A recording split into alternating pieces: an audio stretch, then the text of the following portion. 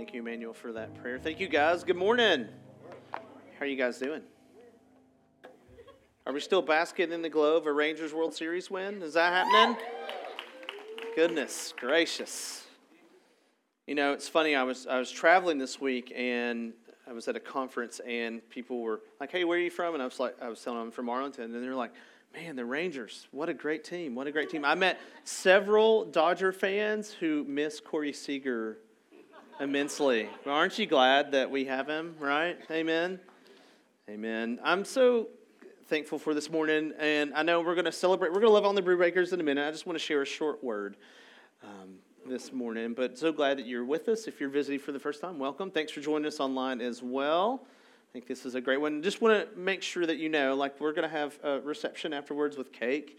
There's a table, if you haven't seen it already, that you can write thank you notes to the Brewbreakers family. There's a little bowl there. If you want to throw a little love offering their way, you could do that as well, because they are moving in what, like a week? Something like that? Week and a half? Yeah, something like that. So let's pray for them as they transition from here to there, right? Amen. Last week we were in our series, We in a Me-Centered World. We in a Me-Centered World. And the idea is that everything in this world screams me, or you, or I. Isn't that true? Everything. Like, you can set up your phone however you want. You can set up your computer however you want. You could have a curated list of what Netflix tells you to watch. You don't tell Netflix what to watch. It tells you, by the way, right? There's an algorithm there. Have you ever noticed that, how it always pops in? Everything screams however you want it is a me. But actually, the kingdom is different, isn't it? It's not a me-centered world. It's actually a we-centered world. And so that's a series we've been in it for several weeks, just looking at different topics on how we can rewire our brains and our hearts to stop thinking me and start thinking we. Start thinking me and start thinking we. And so last week we talked about we-centered prayers. And what does it look like for us to pray in a way that God would ask us to do? And what does it look like for us to pursue we-centered prayers on a daily basis? And it's simply this. We put God's needs and plan above our own. Last week we looked at the Lord's Prayer, and the disciples said, "Hey, Jesus, like, we're your followers. Teach us how to pray." You ever feel like maybe your prayers are ineffective? You ever feel like your prayers aren't being heard? Well, Jesus said, well, actually, here, let me teach you how to pray. And he did it very quickly and very succinctly in about 6 or 7 verses. He says, actually ask God for his kingdom and his will and his plan to come on earth as it is in heaven. And if we ask for that first, and then we ask for our daily needs second, even though God already knows, the passage Jesus was teaching is like, if you ask, you actually know, he already knows what your needs are before we even ask. So that thing that you walked in with, I don't know, like Eric said in the last song, who's seen God move on their behalf in a miraculous way? And just about everybody raised their hands. That thing that we needed God to move on in our past, God already knew what that was before we ever asked. And so the thought there is this we-centered prayer life that we're trying to get at is we don't have to spend so much time asking for our needs. Instead, we can actually pray for God's will and kingdom to come on earth as it is in heaven. I just love that picture. God has it covered. And so I don't know about you, but like I have lots of needs. Like we have lots of needs. There's family stuff going on, and there's health things, and there's things in the world that occupy our attention, good and bad. There's the Netflix that I want the show that I want to watch next, and all those things. But we don't have to spend so much time asking for our needs because we serve and love a God who knows what they are before we even figure those out. I just love that picture. Before I even know what my need is, God's like, "No, I got you, boo. I got you." Right? You could laugh at that. I threw that in at the end. That's totally fine. Did I not land it? What should I say it again? "I got you, boo." Is that better? No. Thank you very much. I appreciate that. And so something I meant to say last week and I didn't, so I want to say it now. If we had the ability to answer our own prayers, I just want you to think about it. Whatever you have in front of you, whatever you have on your heart, whatever your need is, if God granted us the ability to write the own answer in the blank space, this is the answer to the prayer that I'm praying right now. The reality of it is this. without God's infinite wisdom and perspective, because he brings an eternity, outside of eternity, he brings infinite perspective to what it is that we need, the answer that I would write in my own blank space would come up so short. Isn't that true? It would come up so short because I would miss so much of what he's up to in my life. Because it's in the answering or in the waiting or in the non-answers that he moves and does so much in our lives that we would miss out on.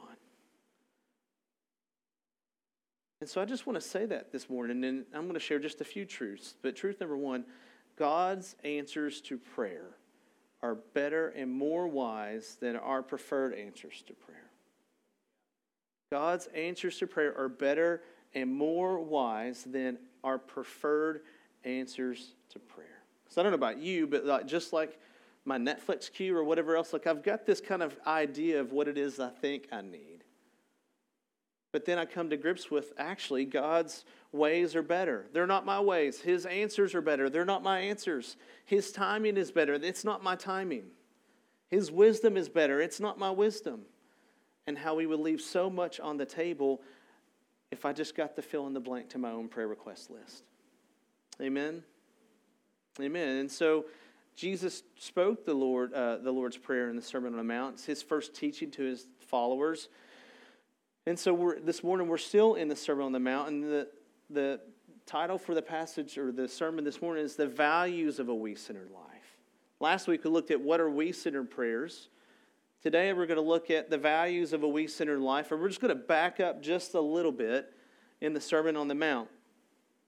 Quite possibly the best sermon in the Bible, right? It goes for several chapters. But what I think is interesting is that we're going to sit down, if we're going to sit down and like whiteboard what Jesus is going to talk about, right? Think about that. Like imagine we have a whiteboard or in your journal or in your Bible, you're like, I'm going to sketch some ideas that I think are important that Jesus probably should talk about. Wouldn't we say that prayer is number one? Isn't that how we experience the kingdom? Don't we look at the kingdom move and work through prayer? Well, what's interesting to me is that's not topic number one. Although prayer is an essential part of the Christ life, that is not his first topic on the Sermon on the Mount. Actually, Jesus covers 10 topics before we hit the Lord's Prayer in chapter 6. 10 topics in one chapter. And we're going to look at the very first topic this morning on the Sermon on the Mount, and it's the Beatitudes. And here's why. Because I don't know about you, I'm like, God, why would you order it this way? Because I don't know about you, but I feel the pressure that I don't pray enough. I don't pray the right prayers, right? That's why we looked at what we did last week. But why would Jesus talk about the Beatitudes? I think it's this. It's because as humans, we jump right into the doing, don't we? Don't we just jump right into okay, show me what I got to do. Let me check the boxes, and then I can move on with my world, right? I can move on with my day. But God's not concerned with what we do. He's concerned with who we are and what we feel and who we're made to be. Because doing follows being. He's concerned with the heart, and the heart is reflected in the Lord's prayers. By the way, 7 of the 10 topics are also heart-oriented. See if any of these kind of speak to you, but it's like Jesus talks about anger and lust and oaths and retaliation and loving your enemies and giving to the needy. But the thing is God is not concerned with us doing the right things. He is, but not only concerned with doing the right things. He's first concerned with the heart feeling the right things. So that's how he starts the sermon, which brings us to truth number 2. Doing follows the feelings of the heart. Doing follows the feelings of the heart. It just does. But we get reoriented, right? And Jesus' kingdom is upside down to the world's wisdom, but we unfortunately look at it with the eyes of this world. It's like, well, let me get to the doing part, and then my heart will kind of catch up. You ever feel that tension in your life? Man, if I could just get on the way, then I could figure out my mind and my heart's going to kind of align with what it is that I'm supposed to be doing. But actually, Jesus wants it the other way. He wants the heart to come first. I want to show you an image of the Sermon on the Mount. So the Sermon on the Mount, this is northwest Galilee on the Sea of Galilee. And so likely this is where Jesus did the Sermon on the Mount. And it says, the Bible says, in a flat place. And at this point, you've got the crowds surrounding him. He's being bombarded by these large number of crowds in the countryside. People are coming from all over to hear what he has to say because he's different. Because if you think about it, if you know anything about the Bible, right, up until this point in Jesus' ministry, the religion of Judaism was do this thing. Make sure you do it this way. Make sure you do it that way. And you're good. And Jesus came to reveal the kingdom in a new way, which actually, it's the same old way. It was never about the doing. That was supposed to drive us to our needs. It was supposed to change our heart, to realize that we can't do all these things to stay in a right relationship with the Lord. And then Jesus blows all that open. So I'm going to read you the first 12 verses. But before I do, I want to back up just a few verses. And in 23 of chapter 4, it's just right at the end. It's not going to be on your board, but just follow along. Matthew chapter 4, verse 23, if you want to flip there. And it said, and he went throughout all Galilee, that's where we are, and teaching in their synagogues. Those are just the little churches outside of the temple in Jerusalem, proclaiming the gospel of the kingdom. The gospel of the kingdom is this: get your heart right, not your hands. Get your heart right. In healing every disease and every affliction among the people. And so his fame, Jesus' fame, spread throughout all Syria. Now, we're not just talking about Galilee. We're talking about everywhere now. He's starting to become more popular and more known. And they brought him all the sick, those afflicted with various diseases and pains, those oppressed by demons, epileptics, and paralytics, and he healed them. And great crowds followed him from Galilee and the Decapolis, and from Jerusalem and Judea, and from beyond the Jordan. So everybody's coming, right? Kind of like there was a World Series championship parade, like where everybody showed up, right? Because they knew this thing was happening, so we were going to show up. It's interesting. How big is that ballpark? What, 40,000 or so? Is it 40,000? Is it 50? I don't know. 40? Flo will know. Yeah, 40. So, right? So, like, over 500,000 people showed up for the parade. How many ballparks is that sold out? For those of you that are math majors in the room, because I'm not, a lot, right? So that's kind of what this is. This is the kingdom's procession, and it's shown up, and here we are in verse 5, or chapter 5, verse 1. And Jesus says this: seeing the crowds, he went up on the mountain. Remember the picture we just showed you? Went up on the mountain, and he sat down, and his disciples came to him. So he's surrounded by all the people, but it's his disciples, it's his followers. Probably the 12 are there, but there's more than 12 followers. And so they just kind of started. So I want you to get this image of Jesus sitting down, his disciples encircling him, his followers. I don't know how they heard, because it's kind of hard to hear without a PA system outside, but there you go. He's Jesus. He can do what he wants. And he sat down, and his disciples came, and he opened his mouth in verse 2, and he taught them, saying, blessed are the poor in spirit, for theirs is the kingdom of heaven. Blessed are those who mourn, for they shall be comforted. Blessed are the meek, for they shall inherit the earth. Blessed are those who hunger and thirst for righteousness, for they shall be satisfied. Blessed are the merciful, for they shall receive mercy. Blessed are the pure in heart, for they shall see God. Blessed are the peacemakers, for they shall be called sons of God. Blessed are those who are persecuted for righteousness' sake, for theirs is the kingdom of heaven. Blessed are you when others revile you and persecute you, and utter all kinds of evil against you falsely on my account. And then here's the payoff. Verse 12. Let this work its way into your heart this morning. Rejoice and be glad, for your reward is great in heaven, for so they persecuted you and the prophets who were before you. I don't know about you, but when I read the word blessed, and then I read what comes after each of those words, I don't think blessed, do you? Blessed are the meek, blessed are the poor, blessed are who mourn, blessed who are hunger, blessed are those who are merciful. Like, I don't think blessed. And so Jesus, as he often does, he teaches in puzzles and paradoxes. These are meant to be confusing, because when you teach in a confusing way, it highlights the things that need to stand out. Because I don't know about you, but this is like, man, I thought blessed, it means that you are full in spirit or rich in spirit, not poor in spirit. Or I thought blessed meant that actually I'm celebrating, I'm not mourning. Or that I'm strong and I'm not meek. But that's the point of a paradox, isn't it? It's to stand out. And so what Jesus is saying, if we take these words to heart this morning, not only do his words stand out, but when we adopt them into our lives as values of a we-centered kingdom, then we begin to stand out too. See that? When we adopt them, when we incorporate them, when we dig them in, when we sow them in and water them with our experience and our journey following the Lord, then we begin to stand out as well. We begin to stand out well. And which brings us to truth number 3. The nature of the kingdom is to flow from the inside out. These are heart things, not hands things first. The nature of the kingdom is to flow from inside out. And so if we put our faith and trust in Jesus, our hearts turn first, don't they? Think about that. When you cross the line of faith, like what changed first? Was it what you were doing or was it what you were thinking and feeling? It's your heart. And so that's what Jesus wants to highlight this morning, as our hearts continue to turn toward him and away from the me-centered world that we're leaving behind. And when it turns toward the we-centered world that's in front of us, slowly our actions do so as well. The nature of the kingdom is to flow from the inside out. I said a second ago, that word blessed, how it seems a little paradoxical, doesn't it? Because I don't know if those are blessed.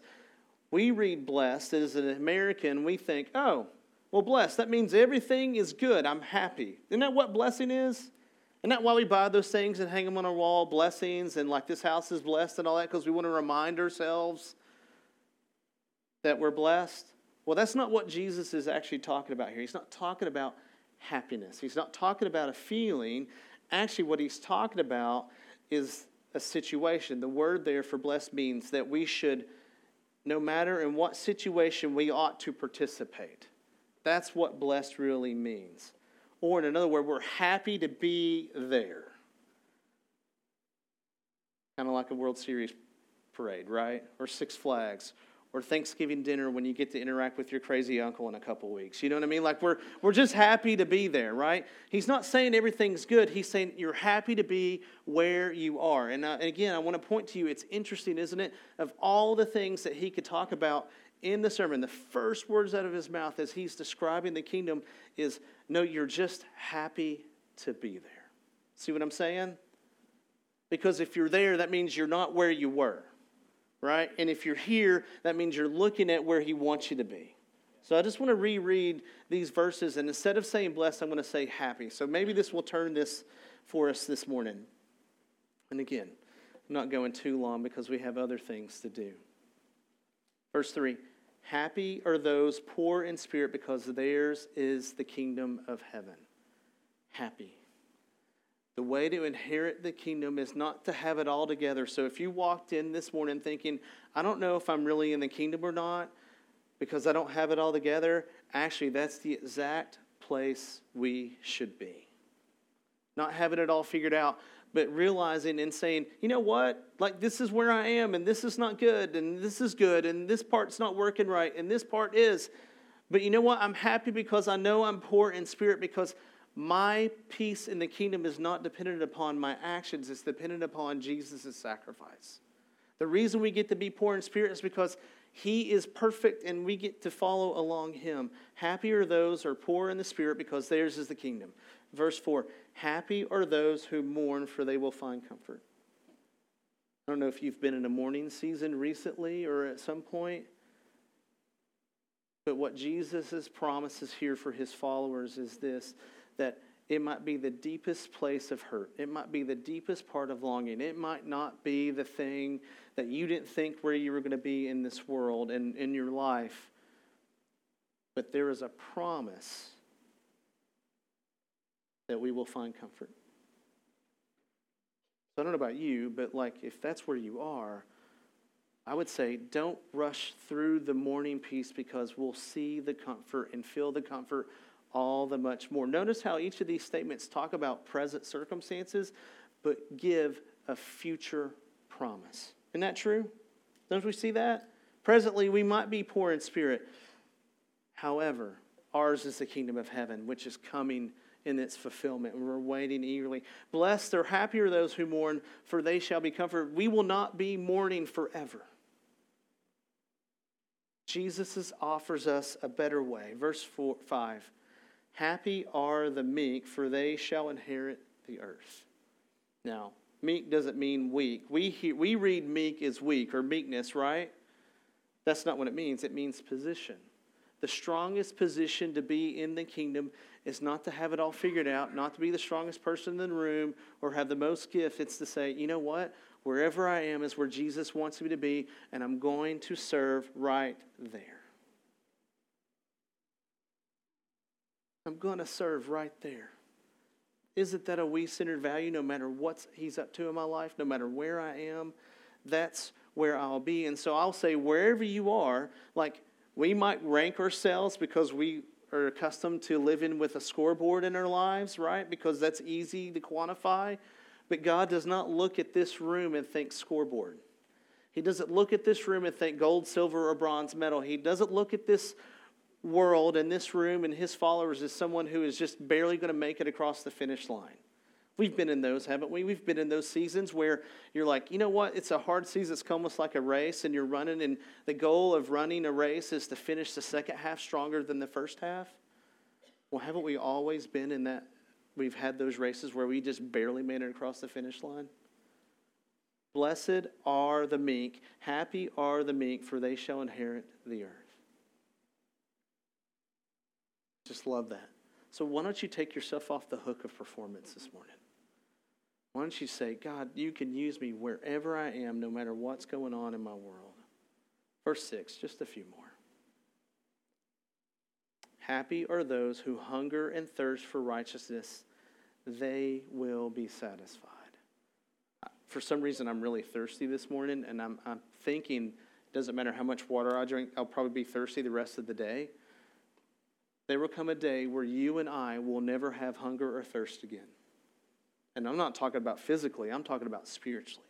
You know, that thing that we're trying to fill, that little hole in our heart and in our soul and our spirit. That thing with, man, if God would just answer this prayer this way, or if this would happen in my life, I would have everything I need for Him.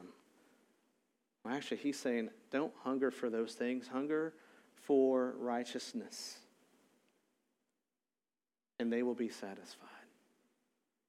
So I think the most we-centered thing we could do this morning is push aside our own needs and say, God, what are your needs, number one? And number two, what are the needs of those around me? And will you use me to fill those needs? We take the attention off of ourselves and put it on the Lord, because that's where satisfaction comes, is that God uses us no matter where we are, whether we're making the grade, or we're struggling in a class, or we're struggling in our job, or in our family's life, or we have a health thing.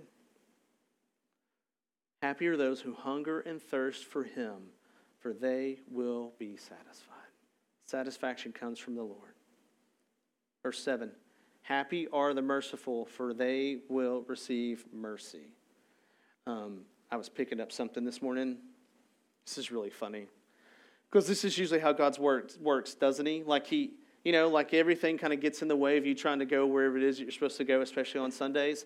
And so here I am. I'm pulling into a store to grab something for this morning, and this other person just completely turns left. And like, if I hadn't stopped, like, I would have probably died. You know what I mean? Like, I don't know if I would have died, but like, I mean, like, it was clear they weren't stopping, and I had the right of way. And so what I do, right? And so like, I throw my hands up in disgust, because how dare they cut me off like that at 7:30 in the morning?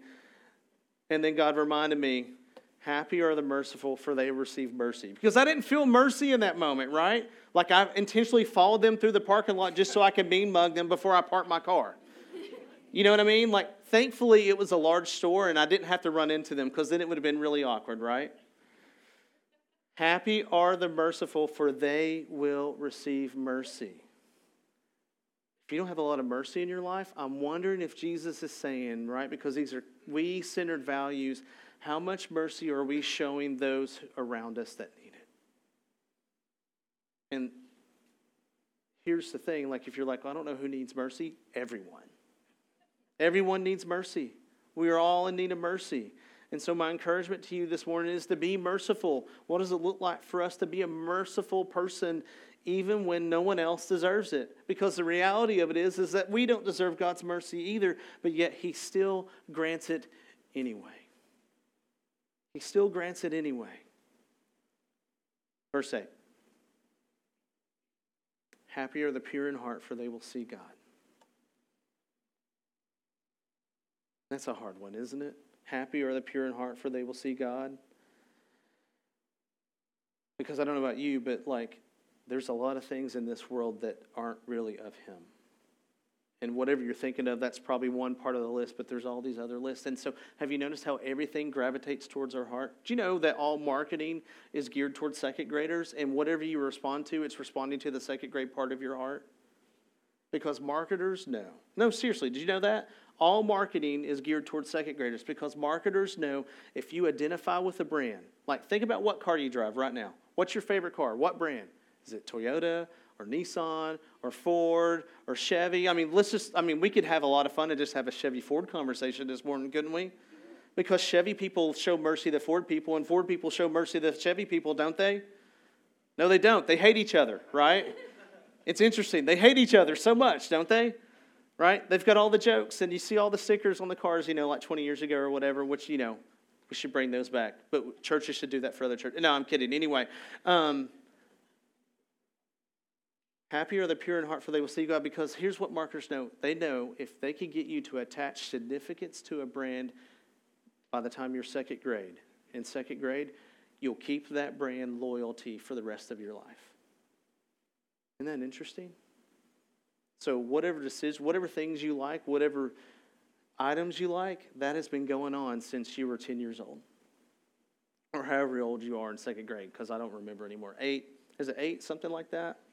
Yeah, that's right, because I have a 9-year-old who's in third grade. Yeah.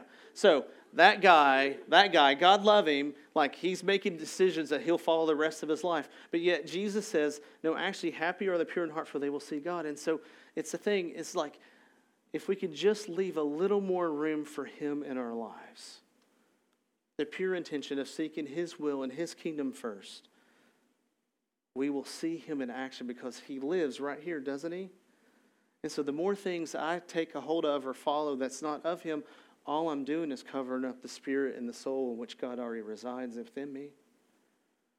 But if I just take those little onion layers off and I say, God, you know what?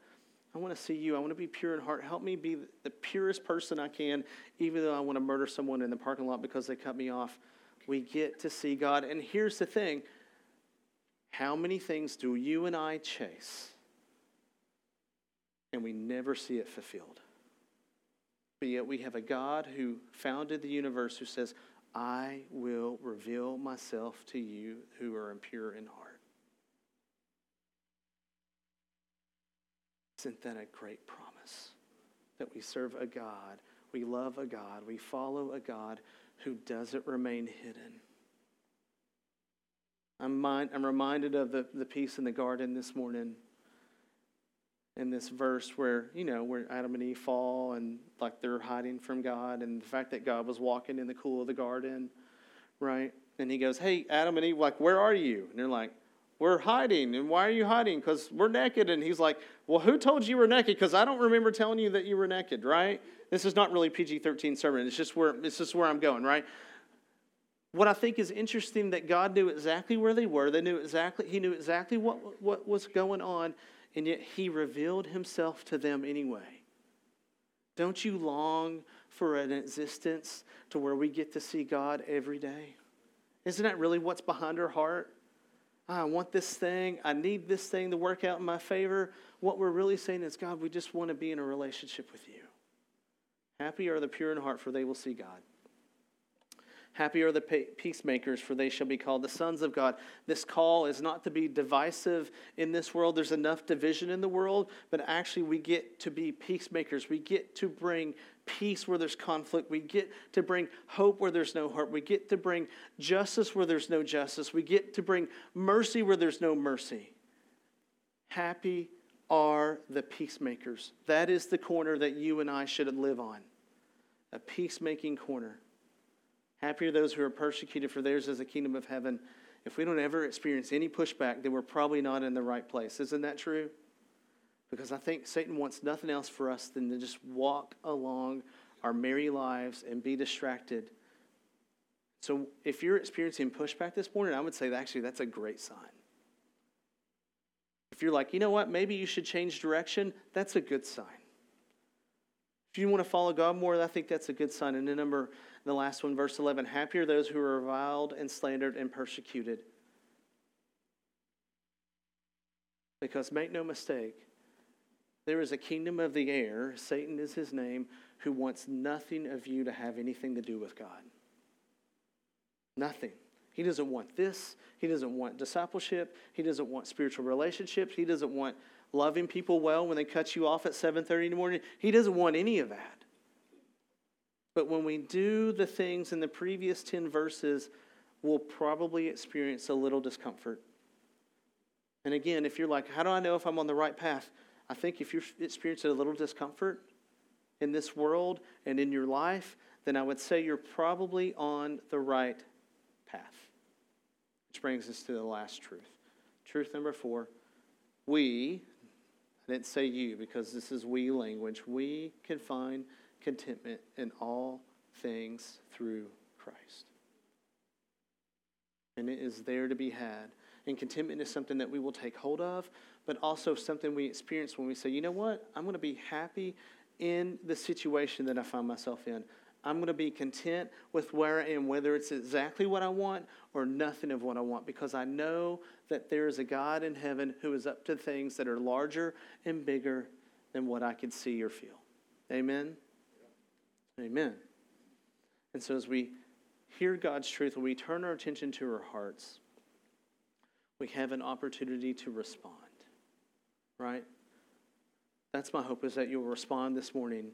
And when we have an opportunity to respond, we have the opportunity to be changed. Because God doesn't want us just doing this because we like each other. He wants us to change and to grow.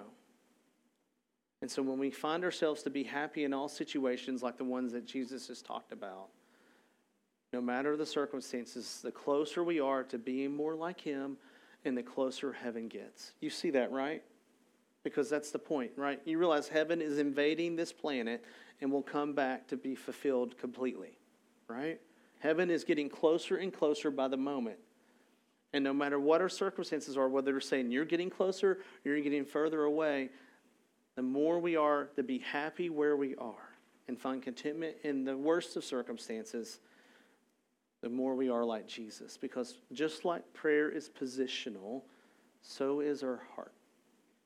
And my question to you is, all those situations, whether you're, let me get back to them, whether we're poor in spirit, or we're mourning, or we're meek, or we're hungry for righteousness, or merciful, or pure in heart, or we're peacemakers, or we're being slandered, no matter where we are, which one should you be in right now that you're avoiding? That's question 1. And then question 2 is, which one are you moving yourself? Which one is He moving you from to? Because we never stay static. Amen?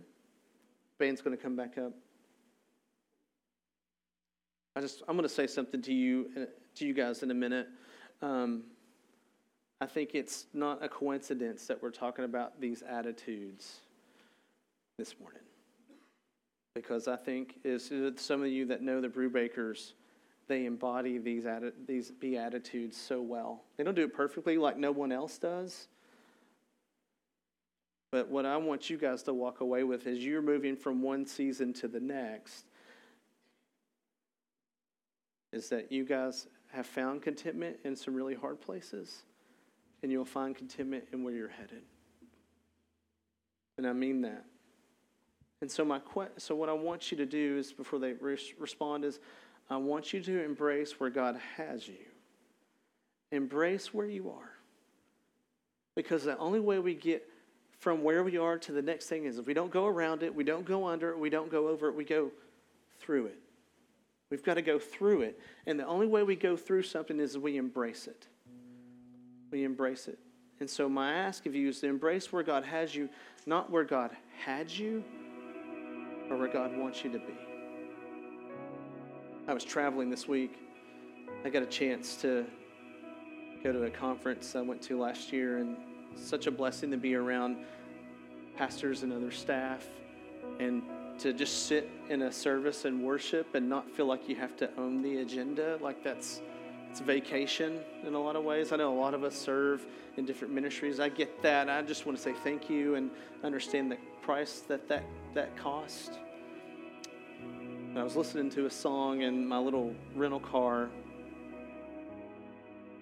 and it's a song by Madison Ward called Seasons. And I just want to read you like the first verse, and then we'll sing. It's a great song. It's not my typical song, but it's kind of a stripped down acoustic song that's not usually my personality. But it says this. She says, "Nobody's ever told the winter, move on, it's time for spring. Old man winter is going to sit right there till he's done his thing." Isn't that great? I love that lyric. But then there's this, and this is what I have for us. No matter where you are, embrace where you are, because this is how we move forward, right? Time ain't something you can push and shove, even when you think you've had enough. Might as well find your song and prayer to pray. Because they're going to come, they're going to go, might move fast, might move slow, might bring sunshine, might bring rain, full of joy or full of pain. But for anybody out there feeling afraid that you're going to be stuck in the same old place, seasons always change. Seasons always change.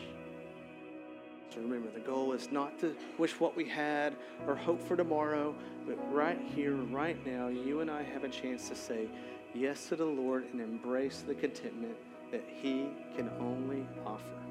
Amen. Won't you stand and pray with me?